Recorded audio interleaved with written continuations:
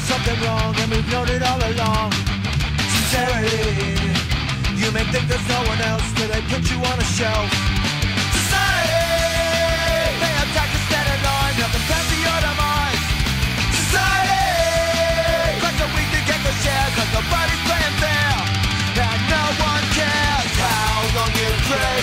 Makes no difference today, when a society devises how you'll pay. When finding the truth makes no difference to you, any way you look at it, you're gonna get screwed. You lose.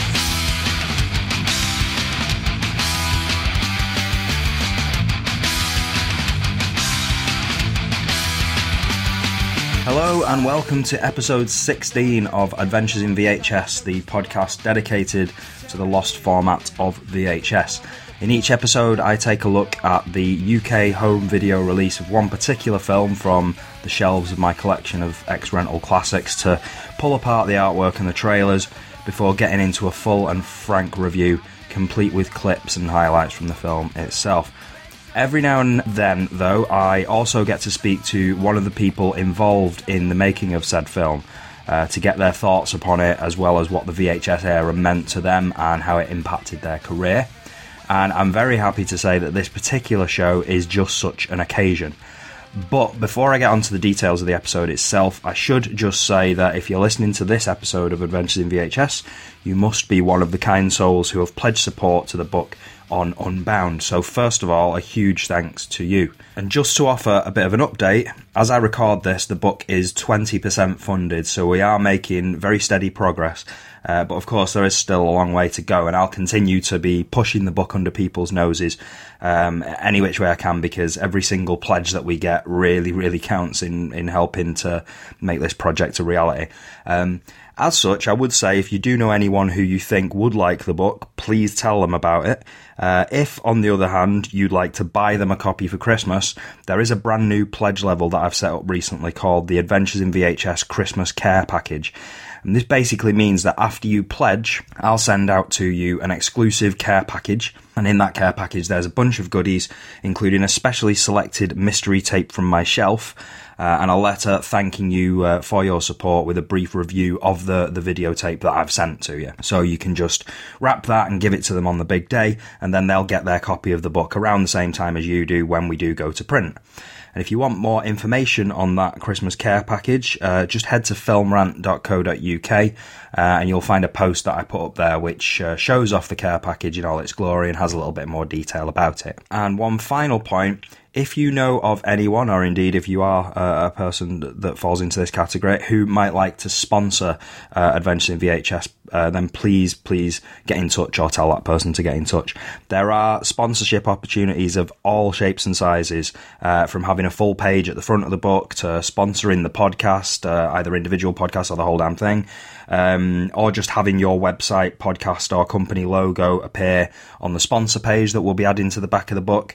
Whatever budget you've got, trust me, we can work something out. So if you would like to sponsor Adventures in VHS in any way, just drop me a line. You can get me through adventuresinvhs@gmail.com and I'll come right back to you. So as I say, we can work with anything, so just let me know what you want to spend. So there you go. There's my book update and sales pitch out of the way. I think it's probably about time that we got on with the show. Now, Adventures in VHS episode 16 is a very special one for me for a number of reasons.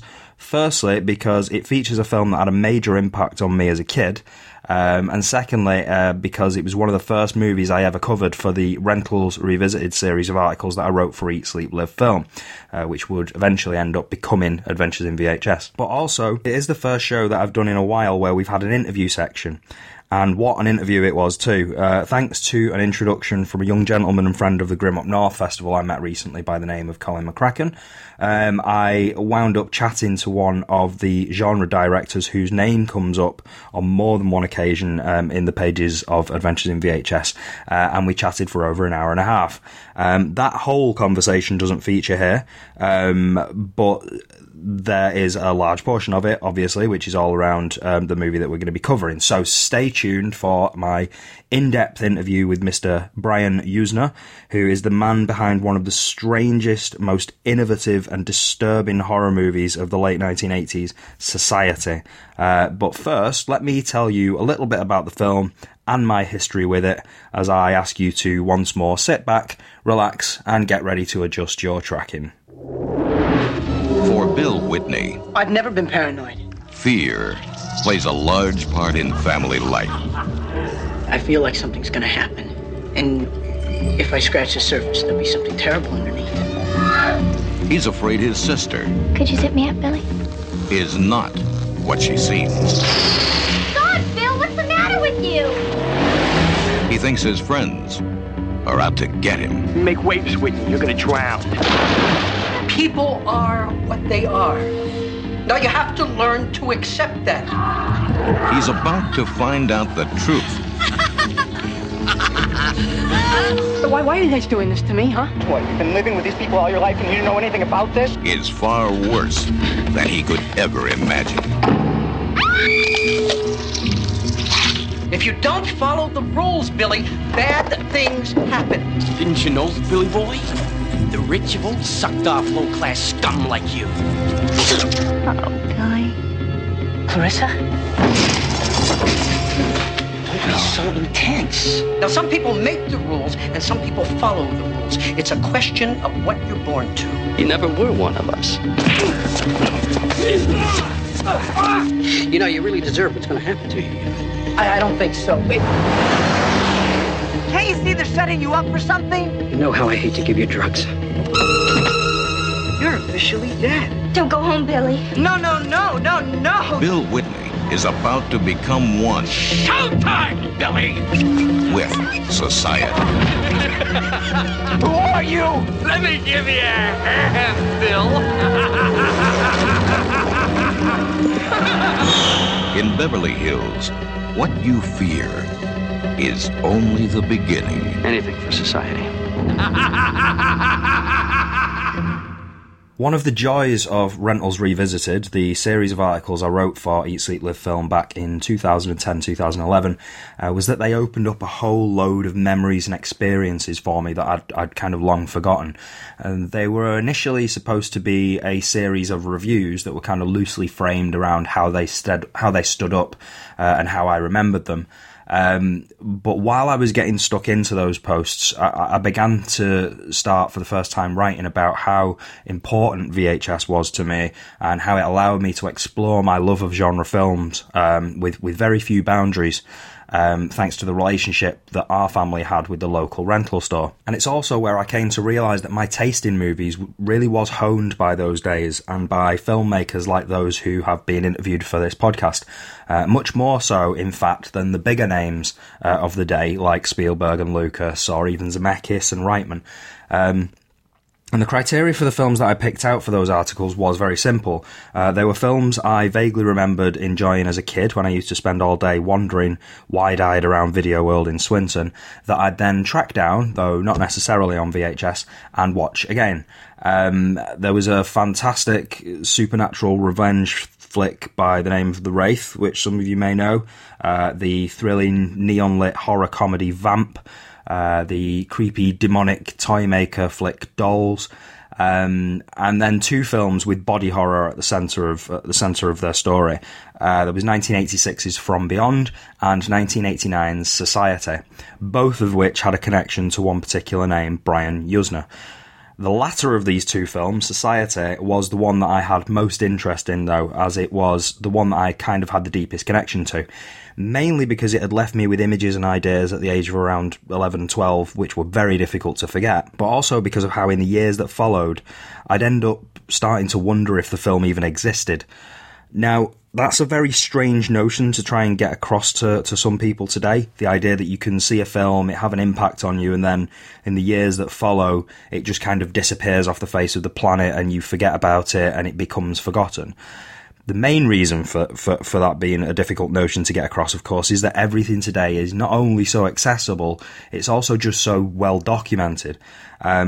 I'm pretty sure I only saw Society a couple of times before, and God only knows why, it vanished from my local store completely. And it was, as far as I can see, never released again in any retail VHS form, so it wasn't, it was never a sell-through title.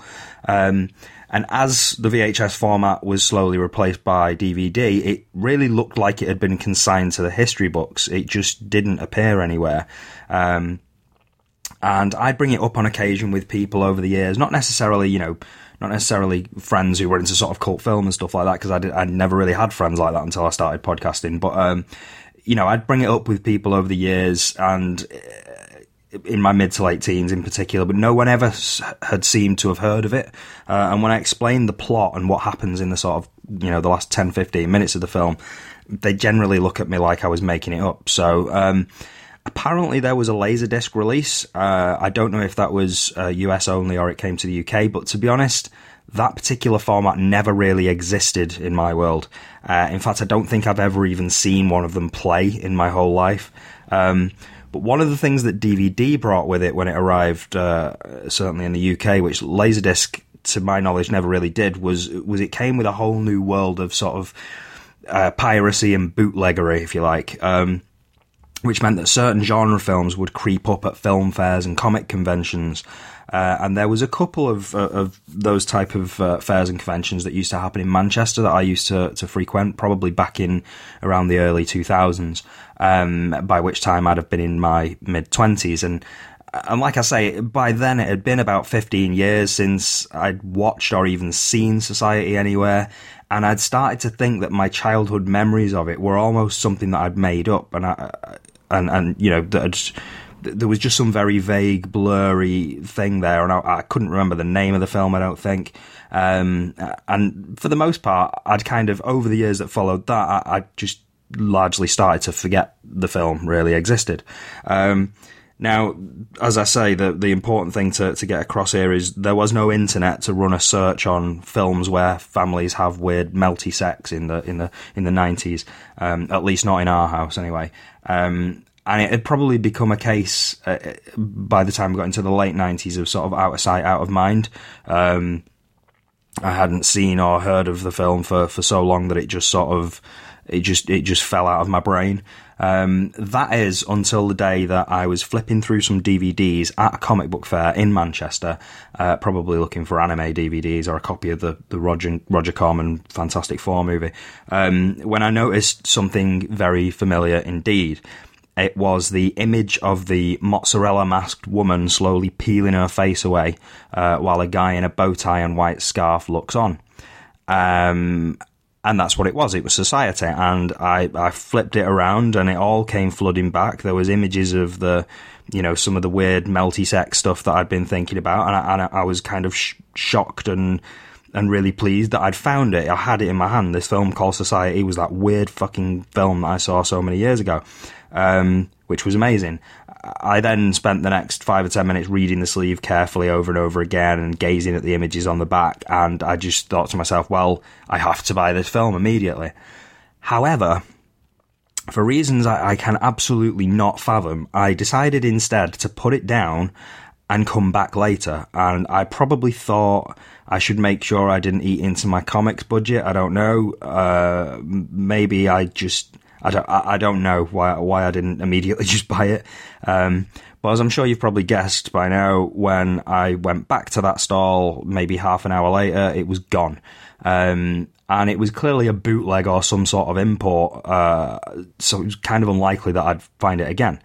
and I didn't. A few years later, I think in 2007, Tartan, or Palisades Tartan, put the movie out into the world, or across the UK on DVD, albeit without the original cover and with a very badly rendered image of the film instead that was not very interesting or not very atmospheric. But despite that sort of DVD making it out into the world, it wasn't until I wrote that review for Rentals Revisited in 2011 that I'd end up sitting down and watching it all over again.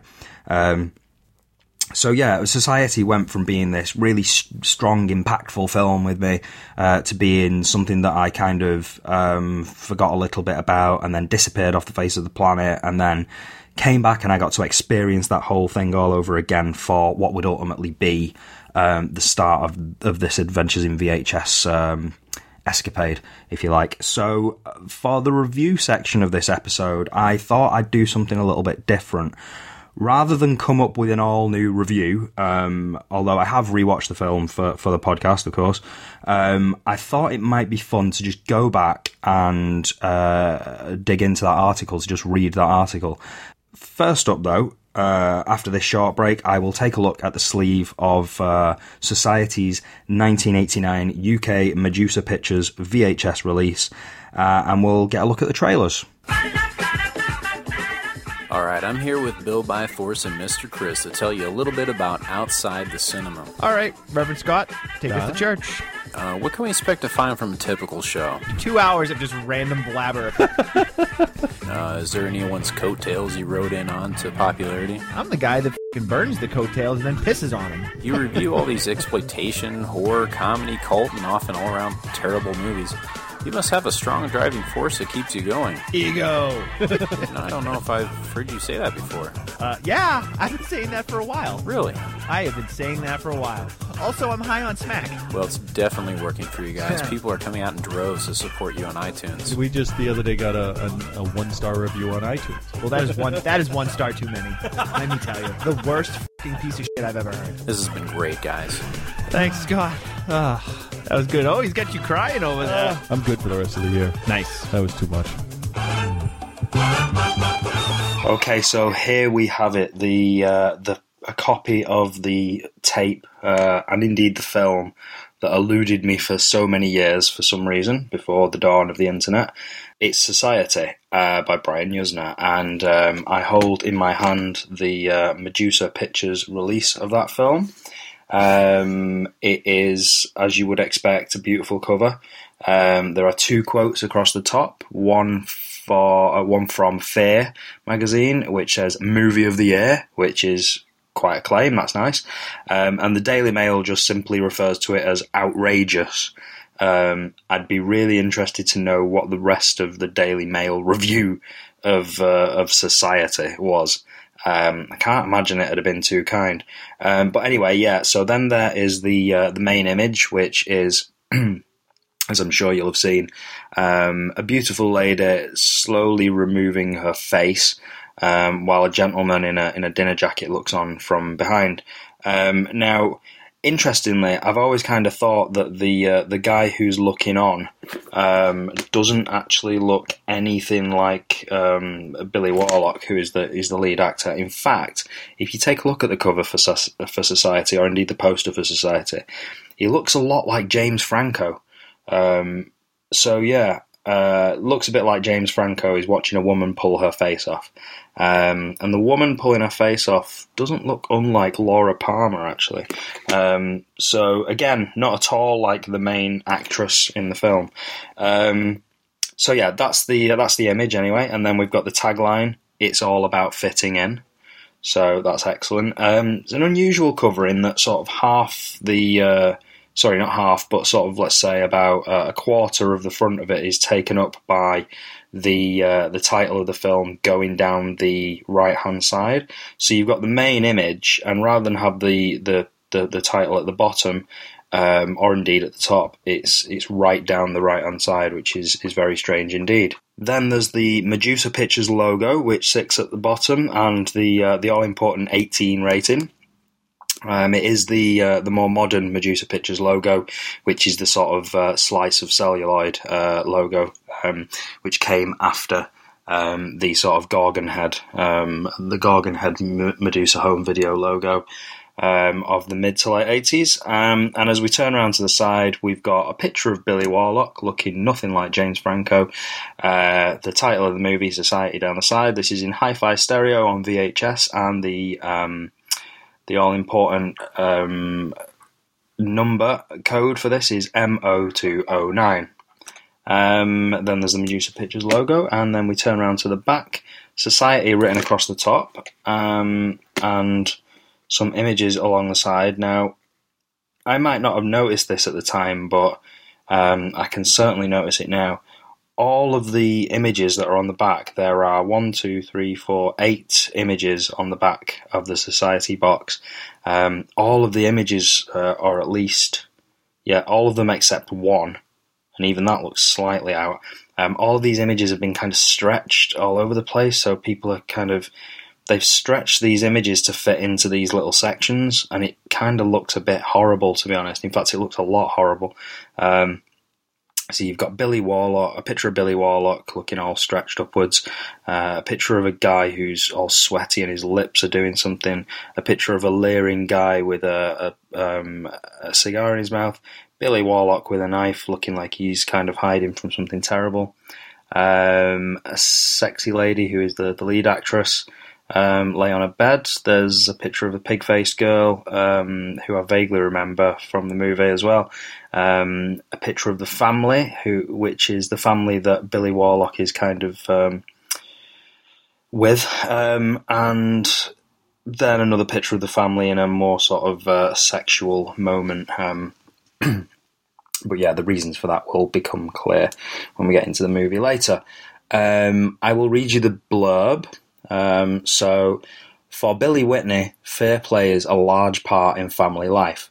He senses something terrible is about to happen, that his parents' strange relationships hide something monstrous, unspeakable.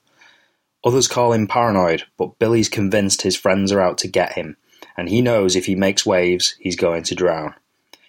Billy's psychiatrist has warned him, in high-class society, some people make the rules and others have to follow them. And if he doesn't do what his parents expect, some very bad things are going to happen.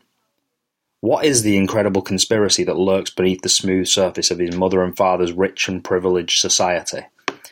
Billy's been seeing things that defy reality. Is it his imagination, or did his parents, his sister, and the college playboy really join in a hideous event of sex and murder? Tonight Billy is going to find out the truth. Tonight there's a party being thrown in his honour. Tonight Billy is going to become one with society, and he's going to discover it's all a matter of good breeding. Now, I think this blurb needs to be commended for actually somehow being able to explain the bizarre plot of Society, the bizarre and very creepy plot of Society. So anyway, that is the cover. Let's pop open this lovely white Medusa embossed box and take a look at the film itself. So as I say, Medusa embossed box with the new Medusa Pictures logo, and also the Gorgon Medusa home video logo on the inside sleeve. They went through a bit of a transitional period, Medusa, around this time, and sort of the embossed boxes for some reason had both logos on. And let's pop this in and take a look at the trailers.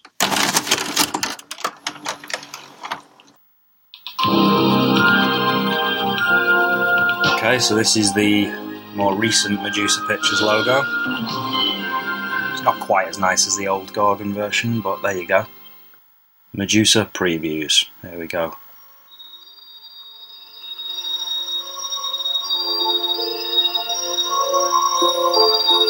They're born Siamese twins.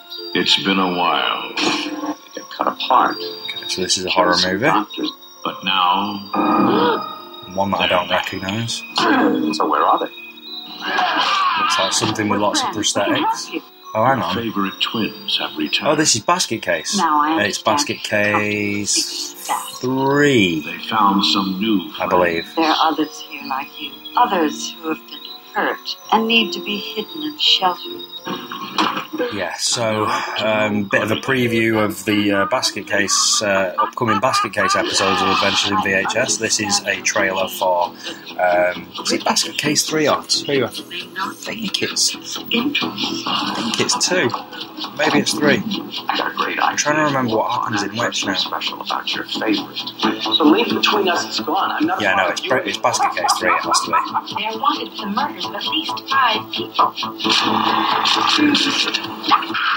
But essentially, this is the instalment in the basket case trilogy where Belial and his brother manage to find some kindred spirits. So they find they essentially end up in a house of freaks where they can all kind of live together and be happy as freaks for a certain while, anyway. The creator of Basket Case. What's in the basket? I think it must be basket case 2 then. Hey, it's okay. We're together again.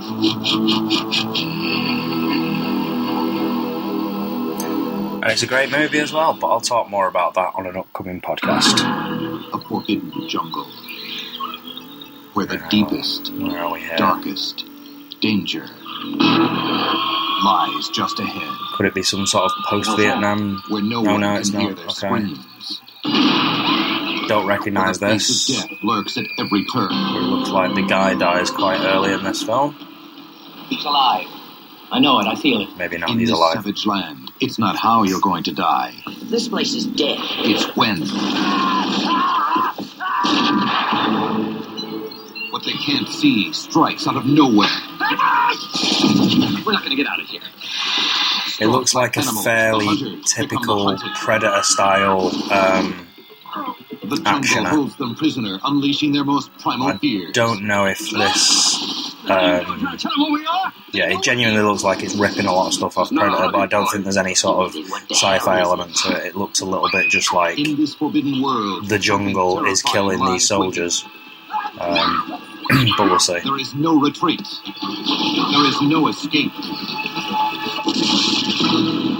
Enemy Unseen. I've never heard of that. I've never even seen the sleeve knocking about, so it didn't look great, to be honest. And we've got another trailer coming up. Herbert West. Okay, this is Reanimator. So, He intends to make. as far as Adventures in VHS is concerned, Society sits pretty much in the sweet spot. The Reanimator films don't make an appearance in the book, but I think you can kind of tell from a couple of the trailers here, this is really kind of my era, this sort of like late 80s Brian Yuzna and Stuart Gordon type stuff and Frank Henenlotter. Like these really are the sort of directors that are at the heart of Adventures in VHS, so it's nice to see Reanimator, or Reanimator 2, I think this is Reanimator 2 sort of crop up as well. I love the Reanimator films. I love all of them. Something so shocking. It must be true. There is mine. Bride of Reanimator. It's been a while since I saw any of these, actually. I wouldn't mind rewatching. Daniel!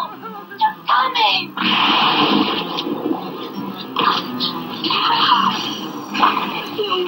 So the Reanimator movies are quite strange as well because they really know what they are. They're not comedies because they do play it a little bit seriously. H.P. It's Reanimator 2.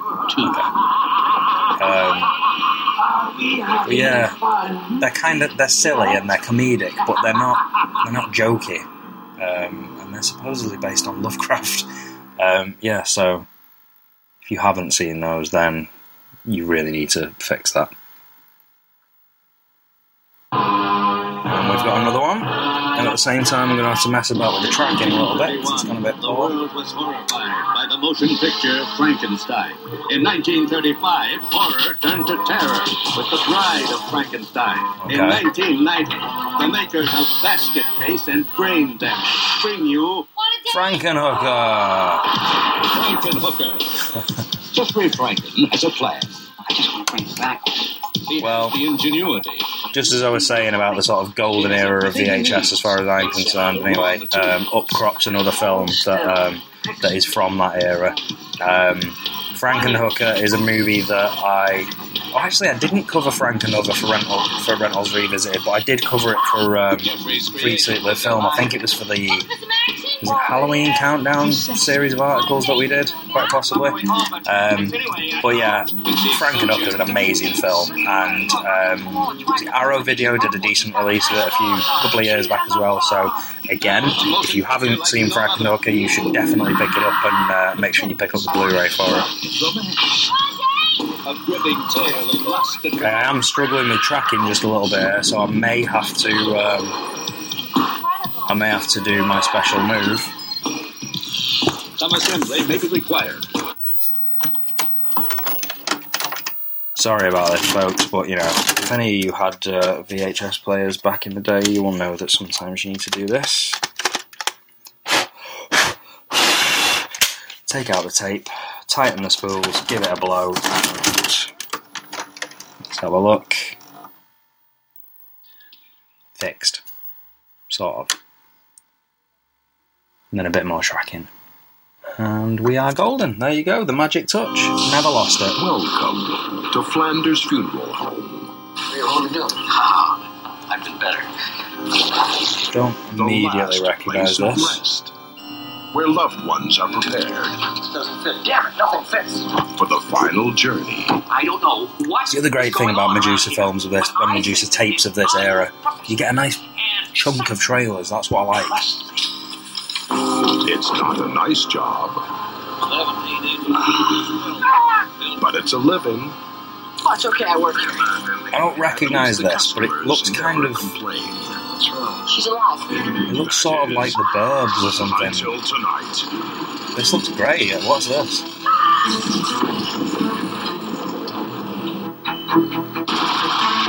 Oh, I really like the look of this.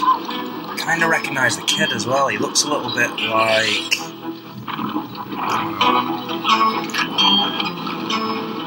Definitely recognise this kid from this movie. I'm going to have to find out what this is and who he is.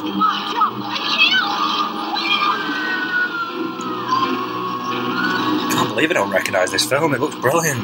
Grave misdemeanors. Grave misdemeanors. Brilliant. To kill an evening. I am hunting that down immediately. Even more trailers. Brilliant. Okay, some sort of alien ripoff, maybe? Something's out there. A place where evil lurks. Very cheap and blurry. Aliens ripoff. An evil that has been disturbed. It's coming right at us. That preys Must know we're here. on human life. Perhaps it was suicide. Somebody docked the ship and then kill himself. This has got cheap aliens ripoff written all over it.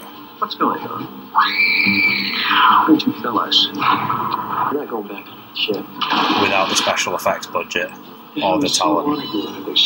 Flynn, get out of there! There's something inside of her.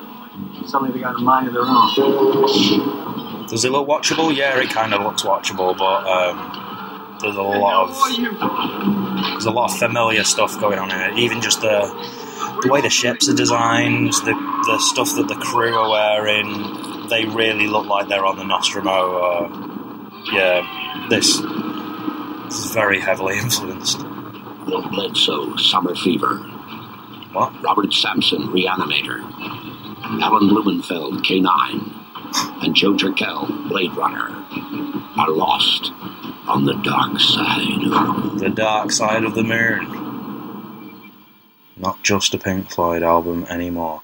And it's really weird and blurry, so I won't be watching that. Oh, and an extra trailer coming soon from Orion Pictures Corporation. It's always nice to see that Orion logo. A man trapped by his own body. Oh, this is Monkey Shine. The start of his new life, So yeah, I think I've got this. Here it is. Yeah, this is Monkey Shines, the George Romero film, which claims to be the most spine-chilling movie since The Fly. This particular copy's got a big sticker on it with horror written on it, very clear, with drops of blood all over it. See no evil, hear no evil, speak no evil. Monkey Shines, an experiment in fear.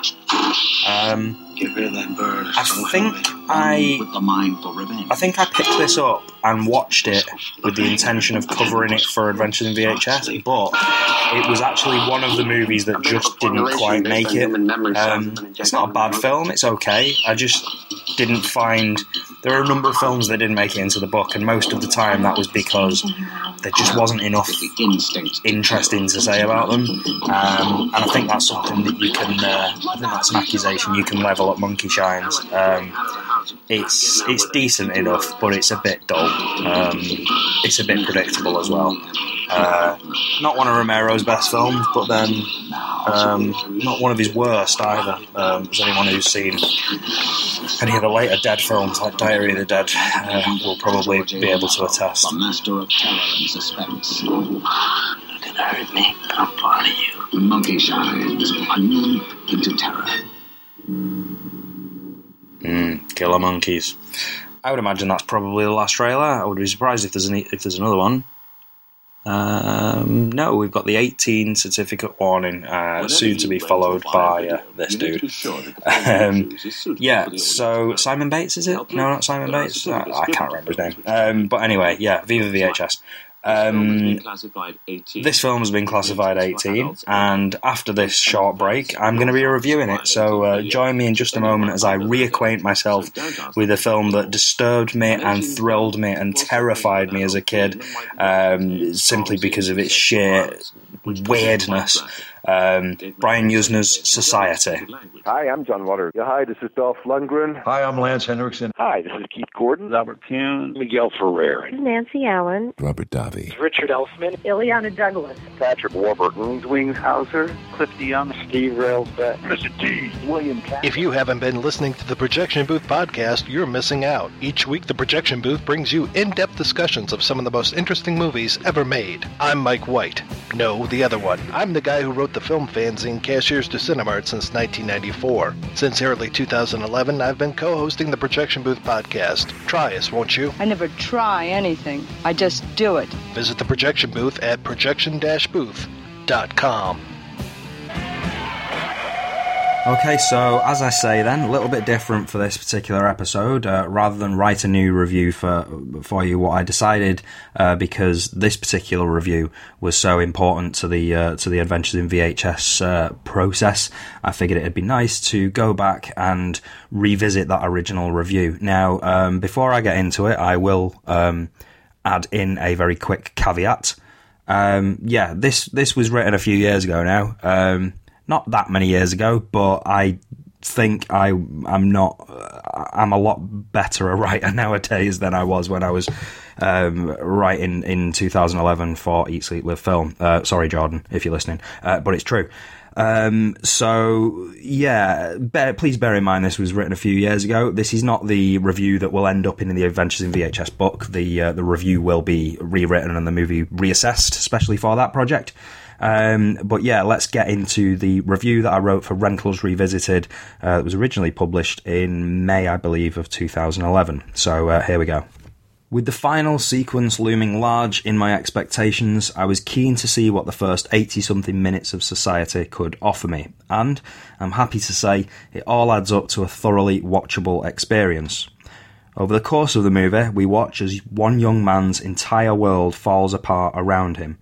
As the horrific, carnal reality behind the affluent small town he lives in slowly reveals itself, questions are raised about what it is to belong, and whether or not aspiring to be part of the ruling class is a good idea when you're clearly an outsider. When we're introduced to Bill, played by Billy Warlock, we're told this is a kid who has already become somewhat damaged. He openly admits to being scared to his therapist, and, we find out later, his status as a college sporting hero and debating champion hides real feelings of anxiety and a sense that he doesn't quite fit in. In this pre-credits scene, we're also given the first signal that something beneath the ripe, healthy skin of his wealthy middle-class suburb is rotten to the fleshy core. Bill and his sister, Jenny, seem to have a pretty healthy relationship. She's a fairly typical teen, looking forward to her societal debutante party, and he seems keen to look out for her, even rescuing her from a kid named Blanchard, who is keen to let her know something strange is going on. But it's Jenny who delivers the first, and one of the final, blows to the ultimate shattering of her brother's reality. Accidentally, or perhaps not accidentally, you decide, stumbling across her in the shower, Bill sees Jenny's body mysteriously contort as she moans orgasmically and soaps herself. It's the first of many sequences that combine personal sexual gratification with bodily mutation and incestual desire. Plus, it's pretty creepy. Of course, as with most films, the hero gets a love interest. Perhaps the most curious thing here, however, is that it's a princess who isn't in need of rescue. Bill already has a girlfriend, a popularity-obsessed cheerleader who seems only to be with him as she sees it as some kind of meal ticket for peer approval. So, when he hooks up with the mysterious and incredibly attractive Clarissa, the signs should suggest that this will be of his salvation. Unfortunately, when their moment between the silk sheets arrives, Clarissa's glistening skin and optical illusion of a body tells us that if something's going on, she's a part of it. As the weirdness continues to spiral out of control, Bill finds himself walking in on a suspiciously affectionate moment in his parents' room between his mum, dad and sister. Worse still, Bill's mum seems pretty keen to get her son involved, allowing him to erupt when she suggests he has the potential to make a great contribution to society. Finally severing his ties, he announces he's done with his creepy-ass family aesthetic and is moving out, with a great parting shot at his father that comes back to haunt him later. Fuck you, butthead. What follows is the obligatory sequence in which the central lead seems to have tapped into something that no one else knows about. People think he's crazy, either because they don't believe his theories or because they're lying to protect the truth. Either way, his family, the police, and even the women in his life can't or won't help him. In the past, I've alluded to my love of films that offer this dynamic. There's something I find incredibly terrifying about the idea that there's a dark secret that everyone shares and that you're the last to know about it. While there are some pretty obvious issues around class that seep from every dripping pore of society, my interest in it comes from the way it seems to fuse the rampant sexuality of something like Caligula with the eerie paranoia of the Stepford Wives, one of the many films you could class under the body snatchers genre. Mix in with this the prosthetic effects of something like Reanimator, which, of course, Usna directed the first sequel to, and you have a deliciously messed up, freakishly thrilling dark thriller with a bitter comic centre. And what of the final, insanely memorable and disgustingly bizarre finale, in which the secret society of hedonistic, incestuous, paedophilic, suburban aberrations bind together in some sadomasochistic, cannibalistic orgy of filth and gore? Well, it was every bit as creepy and disturbing as I'd remembered.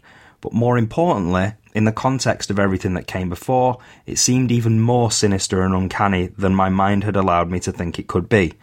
I love nothing more than being pinned to my chair with a feeling of quiet, unsettled shock, and I have to admit that putting the whole of society together with an older, slightly wiser brain, I probably relished it even more this time around for its sheer oddness.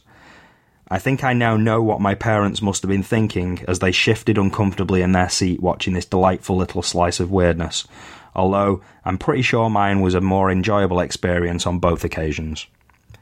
Well, there you go. There's my review from 2011 of Brian Usna's Society. I think I'd probably still agree with all that, which I'm kind of shocked at. I had forgotten, actually, that it was kind of more powerful to me the second time around, or maybe it was the third or fourth, depending on how many times I saw it the first time I saw it. But yeah, I had kind of forgotten that for me, this sort of Rentals Revisited watch had sort of been more interesting because I got on board more with all the sort of, the class... the class stuff that was in there. I mean, I think I was a pretty smart 11, 12-year-old kid. I think I probably would have picked up on all that stuff.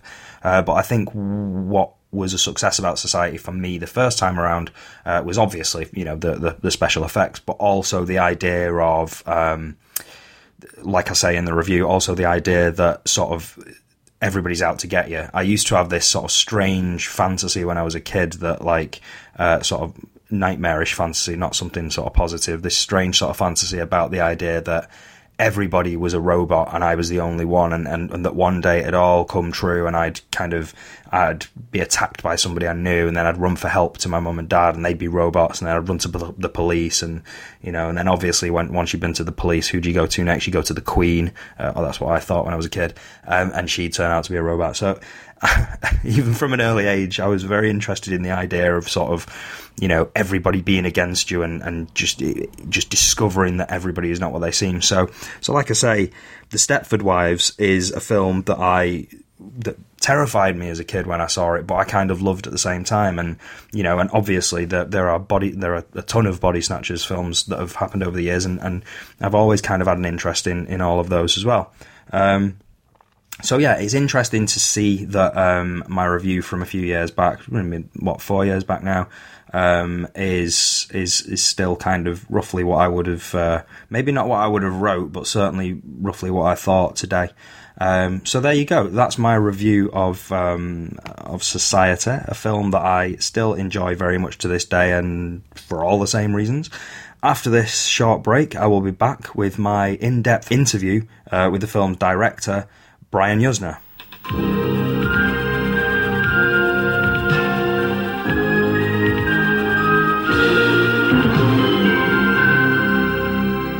Okay, so you've heard me talk a little bit about the movie Society, its 1999 UK VHS release on Medusa Pictures, and my own thoughts on the film.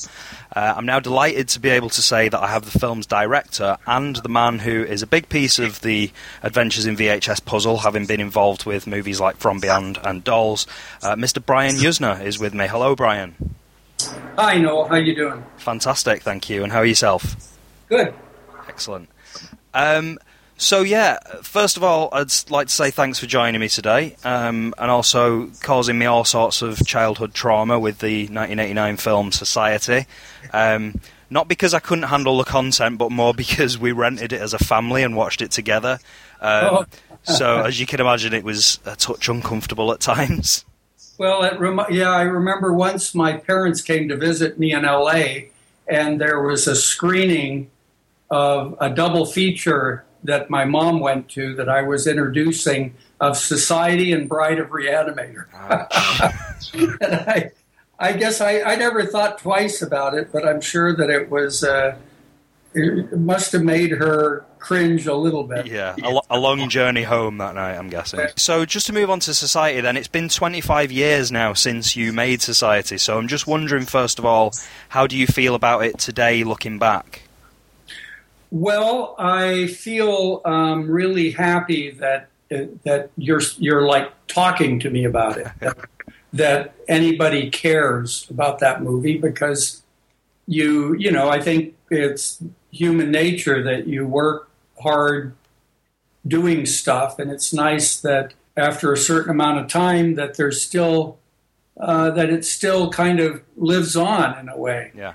And with movies, it can go either way. I've made a whole lot of movies, and most of them have been forgotten and are probably forgettable.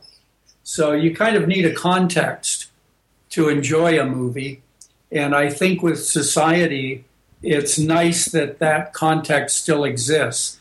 That said, it's always good to remember that I considered Society for me was a real kind of painful failure at the time. Okay. So the idea that it's now kind of still interesting is that's really a good feeling.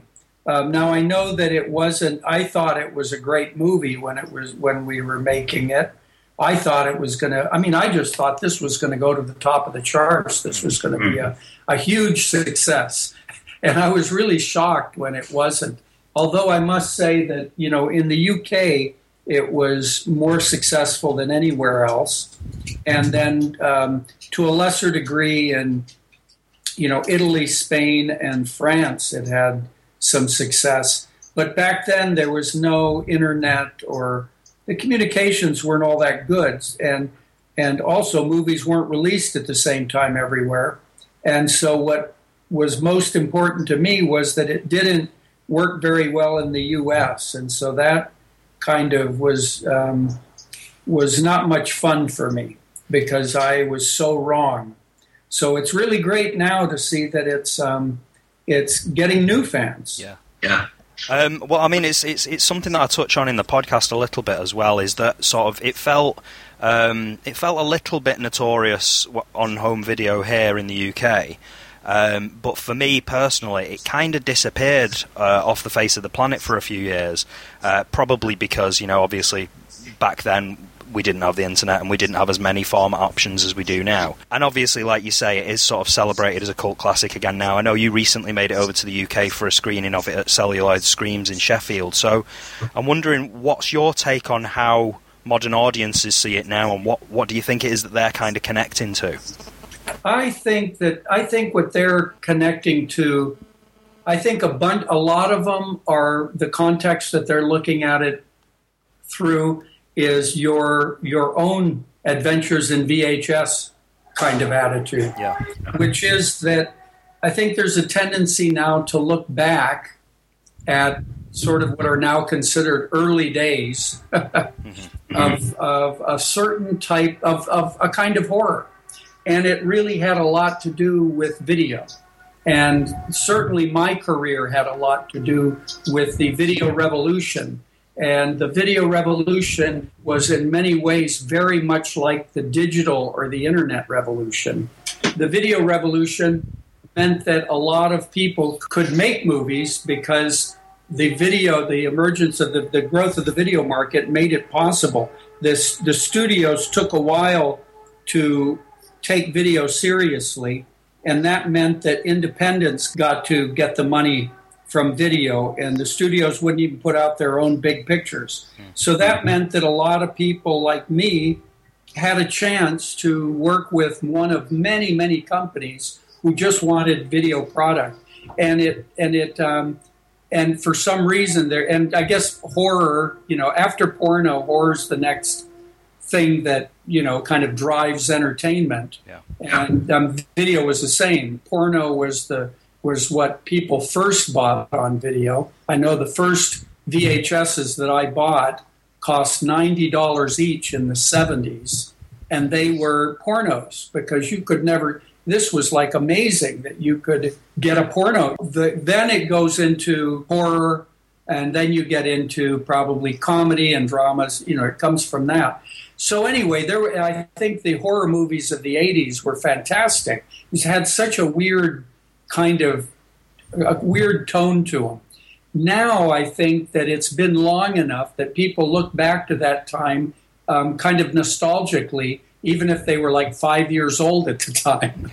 In the same ways as I look back, as I was growing up, I look back at the 60s and even the 50s, which I grew up in the 50s and 60s, as being, they're very nostalgic for me. And so you go back to them with a renewed appreciation. And now I think people look at the 80s as this really wacky time of weird hairdos and clothing styles.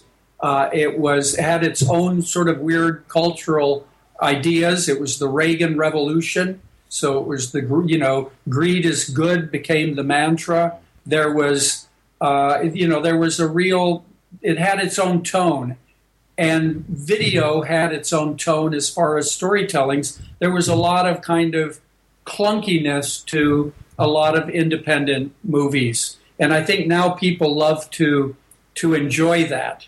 And when they look at the old VHSs, some people like to even watch movies on VHS. They want to have that cover and they want to have the box. So I think society is looked at within that context. The other thing the thing that pushes society up a notch, I think, is two things. One is that it's very, very original. There's no movie quite like it. And yet it's strictly a genre movie. And so the whole shunting and the society and the idea of taking, I guess what you'd call class struggles and making a sci-fi horror movie out of it, I think that's a little different. And then secondly, the effects in it were just, we've never seen that again, and we never will, because nobody will ever do effects strictly with rubber effects, with latex and stuff. It'll always be digital involved from now on. So there's those, on the one hand, if you're just interested in effects, this is some of the weirdest effects you've ever seen.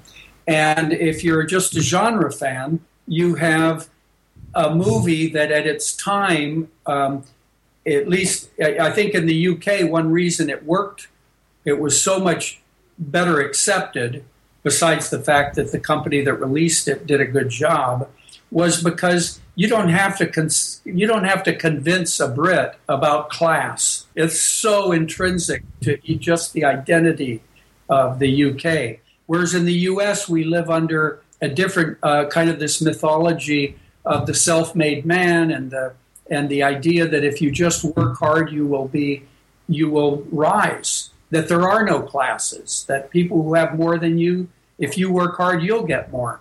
And I think that during this latest Great Recession, I think that mythology, the Reagan mythology of if the rich get richer, everybody's going to do better.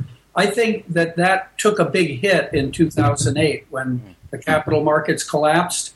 And I think now younger people, they believe it less. I don't think they think about it, but I think they're more inclined to accept this idea that maybe there are people who actually do own most of everything and actually see themselves as much different from the hoi polloi. So I think those two things helps give society a context. A lot of the fans, they are some of the most cinephilic moviegoers out there. I mean, you don't see people who are comedy fans or drama fans. You don't see other types of movie fans take the interest in film that a genre fan does. I mean, they will split hairs with the minutia. They will know, they will really follow the history. So and you see them at the festivals. So you really do, though, and you get new ones with new generations. I don't know what it is that gives rise to this. But when I, just go to a festival like at Sheffield and have a full house for a 25-year-old movie and then have people stick around for an hour after to talk about it, that's really, that really says a lot about the genre and the genre fan. I think this is people who really take movies seriously. Absolutely, and I think one of the strengths of the film, as well as you kind of touched on there, is the idea that everything is set against this backdrop of class and belonging and sort of being positioned in the wrong class almost and being swallowed up by that. I mean, obviously, literally. And also another element of it is the paranoia that's in there as well, and that's something that's really strong for me and has always been something that I've loved in films like The Stepford Wives and stuff like that. Just the idea that something's going on and you don't quite know what it is. I'm just wondering if those are the things that drew you towards the film, because obviously this was your directorial debut, but before that you'd produced something like 7 films at that point in your career, and you'd written a few films. So was it that sort of depth that drew you towards Society and made you think, this is the one that I have to direct? No, I was driven. I had only made a few movies, 4, I think, when I started directing. I had come out of the gate really fast I threw all my, I borrowed money and risked everything I had on Reanimator. And I won the lottery. It was a great movie. Of course, the company that I gave to distribute it didn't give me the money, so I didn't get rich and had to go to court to fight to get the movie back. So it was a standard Hollywood story from that. But on the plus side, I had tasted a real kind of success, a real a movie that will be considered a genre classic well after, for another 50 years, I bet. I think that Reanimator will last. And so then you go, wow, that's incredible. Well, it didn't necessarily mean that life was easy after that. You still always have to struggle to get a movie made. And I started having troubles. It's natural once you start working in movies, if you're like me, I tend to get real involved creatively. At one point, you want to do the directing, so you want to give it a try. And then the other part of it was that I started having movies. I'd have financing for movies, and then the whole project would fall apart because the director would pull out. And I just realized how my income was going to depend a lot on that. So there was another aspect of it, which was if I write, produce, and direct, it's a one-shot stop. I can get the movie. Yeah. But a lot of that also is I just wanted to do it, Before we made Reanimator, we watched a bunch of movies looking for inspiration. And Rosemary's Baby's the one that really was the one we watched over and over. Okay. And that's all paranoia. It's all this idea that something's going on that she doesn't know about. And of course, there's a lot of movies like that. Invasion of the Body Snatchers. This is a good, venerable theme in genre movies. I had been working with Dan O'Bannon for almost a year before, in the year of '87, Society was shot in the fall of '88. And with him, I was working on a project called The Men. And it was about a woman who discovers that all men are aliens. And I loved the project. We developed it. Dan was going to direct it. But right when I got the financing done, Dan inexplicably pulled out. And all of a sudden, the financing fell apart. And it was really frustrating. And at that point, a friend of mine was starting up a new company called Wild Street Pictures. And this was Paul White and Woody Keith, who are both from the UK. Paul White lived in Japan, and at that time, the Japanese had tons of money, and they were going to finance a slate of movies for him. And Keith Wally was the guy in LA that was going to supervise the production of them, and also set up the foreign sales company. I was friends with Keith, and while I was in Rome shooting Dolls and From Beyond, Keith Wally actually stayed at my house in LA.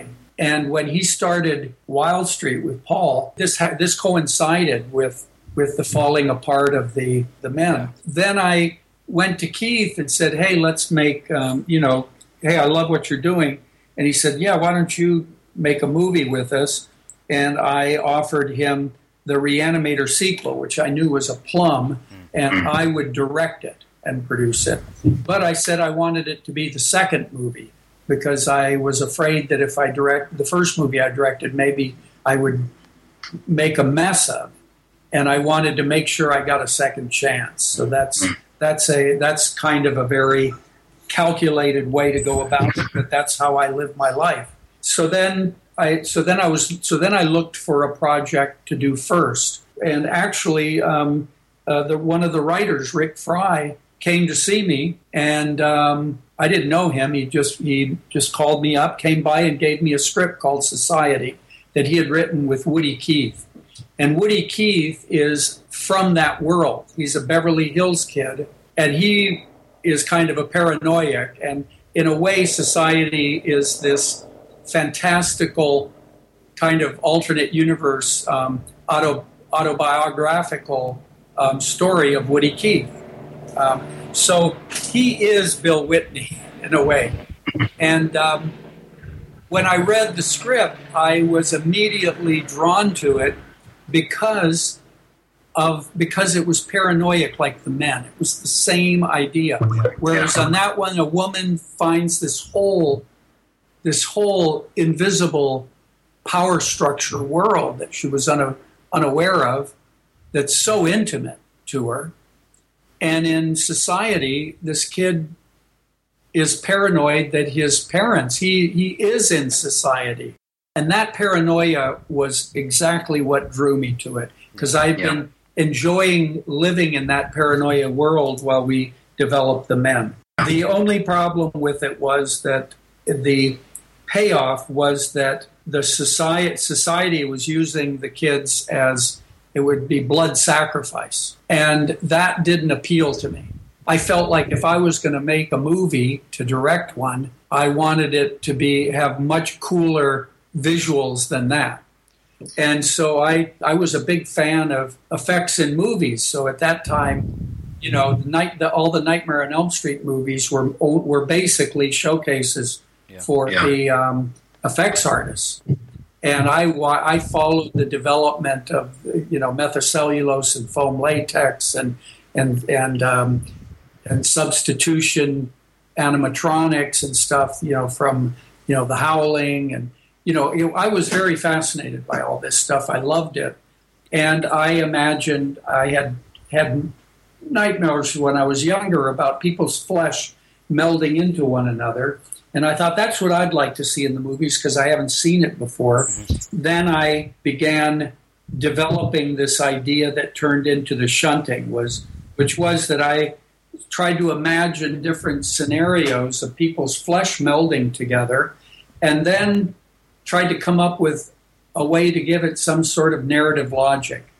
This coincided with my being introduced to Screaming Mad George, who was Japanese.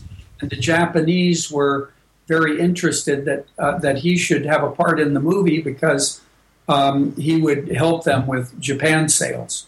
And Screaming Mad George, I think his original name is Joji Tani, if I'm not mistaken.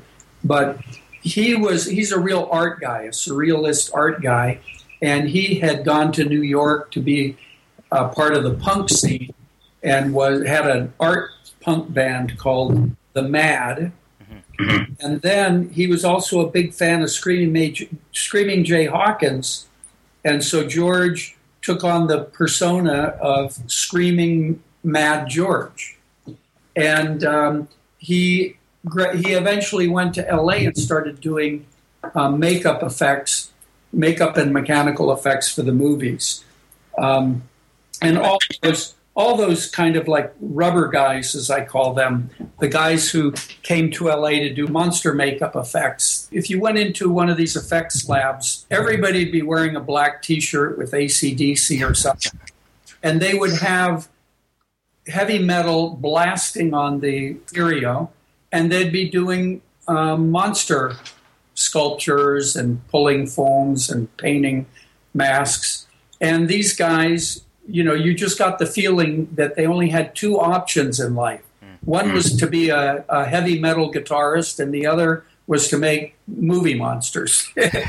George, now I found a guy who was totally crazy for surrealism, and we just hit it off big. You know, the first thing we did when I went over to his house is we watched Andalusian Dog, and we looked at Dali stuff, and we started immediately talking about what became the shunting and began designing this event.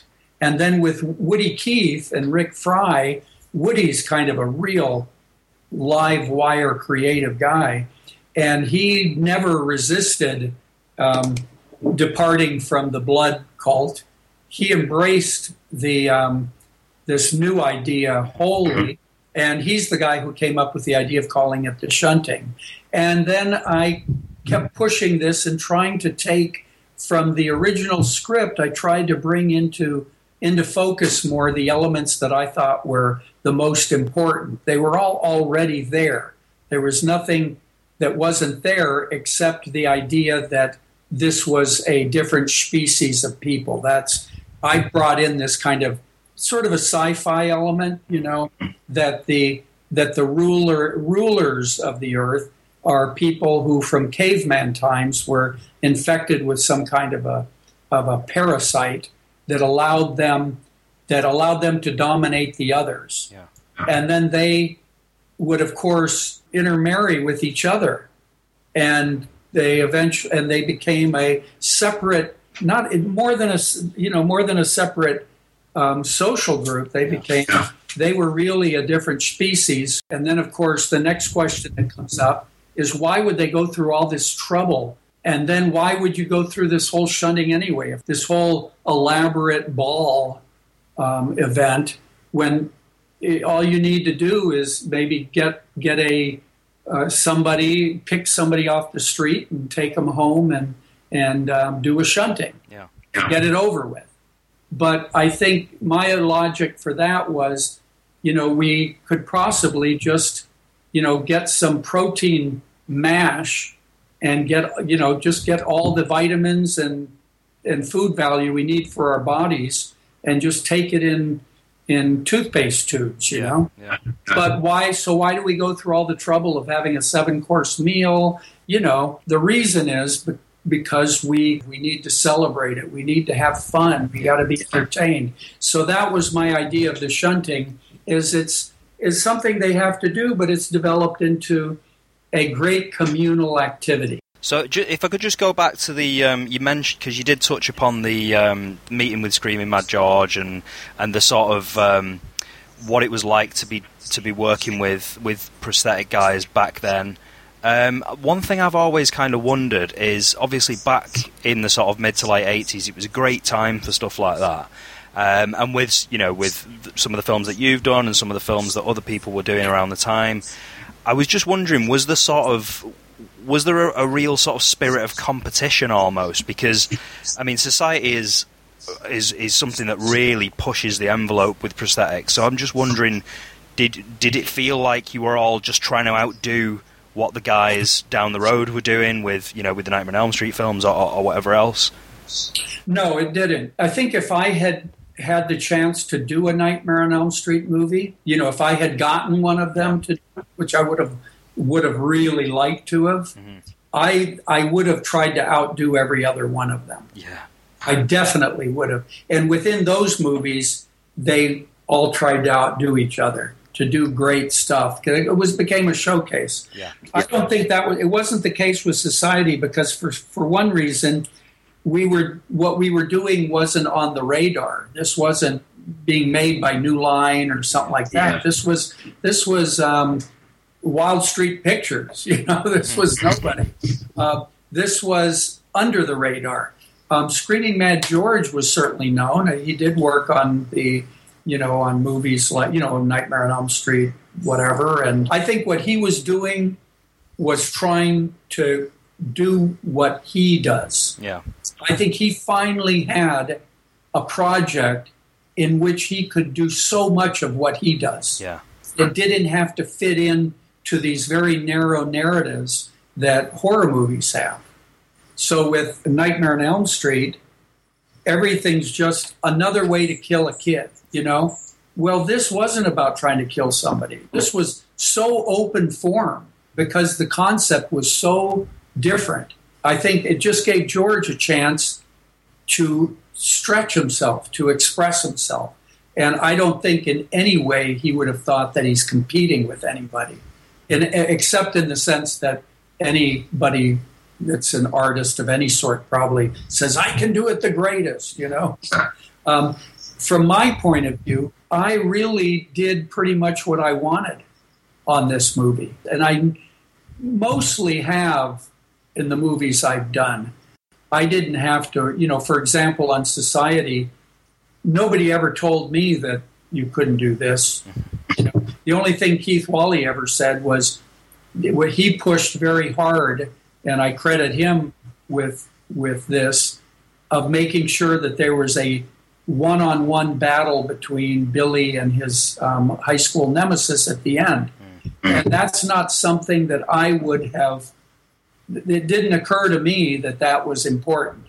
But it was very important to Keith, and thank God it was, because without that, you don't quite have an ending. Well, just to ask you one final question, going back to Society for a moment as well, it would be remiss of me not to ask, because as recently as a year ago, you did actually say in a different interview that you were actively working on a sequel to Society.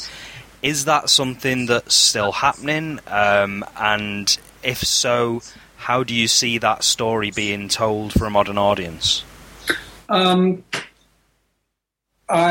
Before I talked to you, I was just talking to Paul White about financing a sequel. And I thought about it a lot because I thought, how can you know, the original movie is a sucker punch. It kind of takes you through a movie that seems to be sort of a paranoid high school thriller or weird thriller, mystery. Yeah. And then halfway through or 2/3 of the way through, bang, it becomes this absolutely wild, surreal experience, transgressive experience. And that is what sells the movie. Well, I think to do a sequel, you can't structure it that way again. So that means you can't have that structure, and it has to kind of reflect more of the times. So the idea that we're working on is to have it take place over a couple nights at these really exclusive nightclubs on Hollywood Boulevard and Sunset Boulevard. Okay. And which always, you can't get in, you got to be on the list, you got to go, you know. Then if you get in, you're not in the VIP room, and if you're at the VIP room, hey, the supermodels and stars are at the VVIP room, and then there's the club that doesn't even have a name outside, you got to know where it is. And then the big thing is you got to get to the after party up in Bel Air. So the idea that we're working on is a protagonist who's a girl who is, you know, just dying to be on the in. And she ends up, you know, the twist is that with Bill Whitney, he discovered the horror and he escaped it. And I think today somebody would discover the horror and they would submit to it because they just want to be a part of it. And I think that's the sickness today, is that we would trade our soul just to be in the in crowd. We will be food for society if we just to be a part of them. Yeah. And I think that would give it a new twist. We've got some, of course, the whole plot gimmick twist to it that will, you know, to keep it, to make the whole thing paranoid and interesting and kind of impossible. But there's also another element, which is that the younger generation in society are a bit at odds with the old generation because they're not really, you know, they're sort of moving the shunting out into areas they shouldn't. Right. So I thought that would be another aspect. But, you know, every time somebody shows it again or interviews me about it again, it makes me think, God, we got to do this. Yeah, I couldn't agree more. Only because it seems like people would like to see it. It does, and it really, really sounds like there is. I mean, I would not have thought of that angle either, but you're absolutely right. Just the idea that, you know, the younger modern crowd would push themselves into society to be a part of it, and that's a very different. It's a very different experience from Billy's experience in the first film. I guess that at this point, then, that just. There's nothing left for me to say apart from a big thank you once again for joining me again today, Brian. Well, thank you for including me. It's been fantastic to speak to you, and obviously, you know, this is a film that's been with me for many years now, and will be with me for many years into the future. I think we'll all be looking very intently online every day to see if there's any Society 2 news. And yeah, you should be sure and let me know if there ever is. Well, I'll be happy to talk to you again if we get it into production. Fantastic. So yeah, thank you very much for joining me, Brian Yuzna. Okay, thank you. Bye-bye. Where's Party Jellybean? Where's your mom? Where's she in on this too? Why don't you come upstairs? I want to be a bad Oh, a bad little girl. Is that right, huh? Bad little girl? Oh, huh? Come on, you want to get rough? Things aren't the way they seem, Billy. Oh, yeah? Why don't you stay here a while? Stay here a while. Quit it. It doesn't work anymore. Don't go home, Billy. Don't go home. Are you kidding? They want me home. It's time to party hardy! And that was Adventures in VHS episode 16, Society. I hope you enjoyed hearing it as much as I did making it. For the foreseeable future, all podcasts and videocasts will be made available through the Writer's Shed at Unbound, and in the coming weeks I'll be releasing a few more as we hit certain milestones. So there's a Basket Case 2 minicast, there's a Basket Case 3 minicast to come, plus I'll be putting out other bits from my interview with Brian Yuzna at some point too, once I've cut together the bits that we didn't use for the interview that you just heard, and I've kind of figured out how to package them all together as something else. So please keep an eye out there. There will be much more to come, as well as the occasional blog and maybe excerpts from the book and stuff like that. Once again, then, thanks for listening, thanks for pledging, and don't forget the Christmas Care Package edition of the book is available now for a limited time only over at adventuresinvhs.com, and there are sponsorship opportunities of all prices and sizes and whatever. So please get in touch if you're interested in them. Even if you don't want to buy the book as a gift, please share the love about it and let anyone you know who might be interested. So that's it. That's all from me. I will speak to you all again very soon. Ta-ra.